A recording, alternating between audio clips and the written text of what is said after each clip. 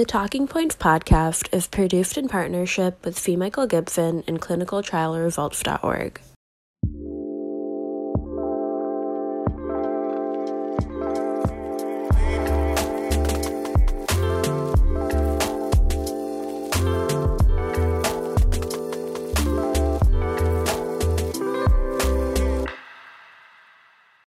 Hi, Mike Gibson and Kathleen Thoma coming to you virtually from TC 2020. We're talking about the mechanical thrombectomy and PE and the FLASH registry.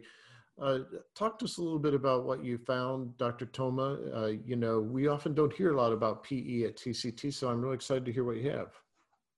Yeah, thanks for the opportunity to talk about the registry. So FLASH registry is looking at the real-world experience with a mechanical thrombectomy device called the FlowTriever that's manufactured by a company called Inari Medical. The device has been approved for the treatment of PE based on an IDE study published a few years ago. So we wanted to move from that initial experience into the real world and see how this device performs in real-world patients with massive and submassive PE. Hence the FLASH registry.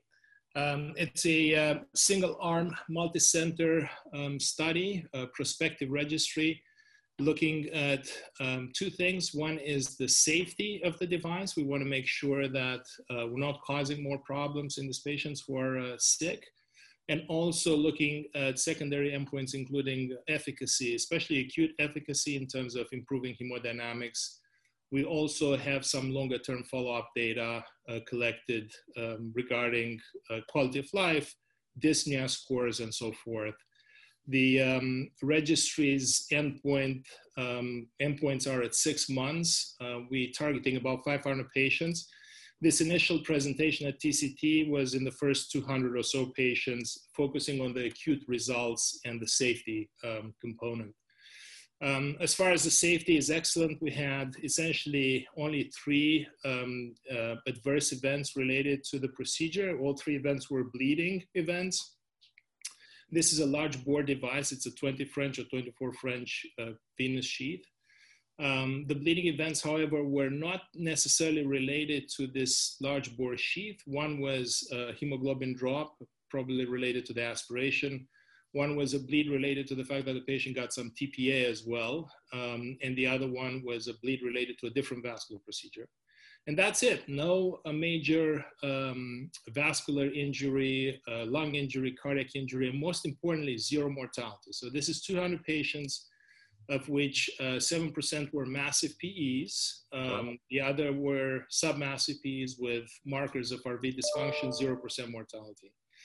And the second piece of the story is the efficacy, the improvement in hemodynamics. So we did a right heart cath before and after the procedure, significant improvement in the mean PA pressure, significant improvement in cardiac index in the patients who had a decreased cardiac index, improvement in tachycardia on the table. So very encouraging real-world data. So that's very encouraging. A 0% mortality is quite encouraging in that kind of patient population. How long was that follow-up? Was that 30-day or? This is acute, so this is just the 48-hour procedure-related mortality. So again, the primary endpoint is safety related to the device itself. We will present in the next conferences some of the 30-day data and then some of the longer follow-up. So what's going to be the next step with this device from Inari?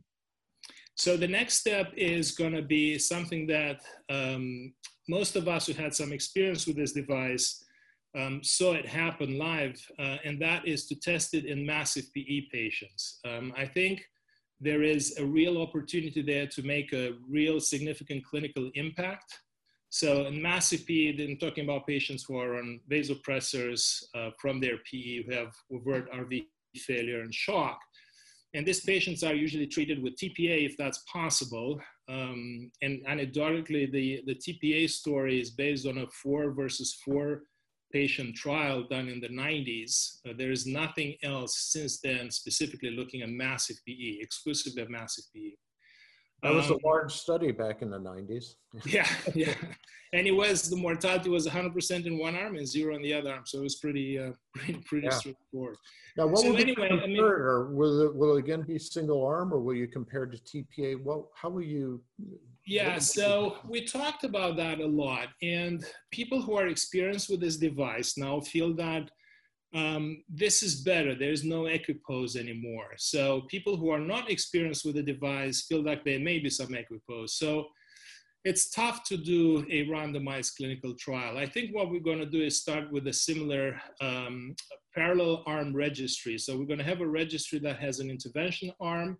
And at the same time, we're going to enroll all the patients with massive PEs from the same hospitals that don't get the procedure done. So it's going to be a contemporary parallel registry design.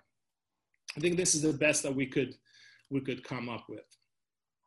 Well, congratulations on this registry. That kind of mortality rate looks quite promising. Look forward to seeing the 30-day results and look forward to seeing your work with massive PE as well. Congratulations. Thank you.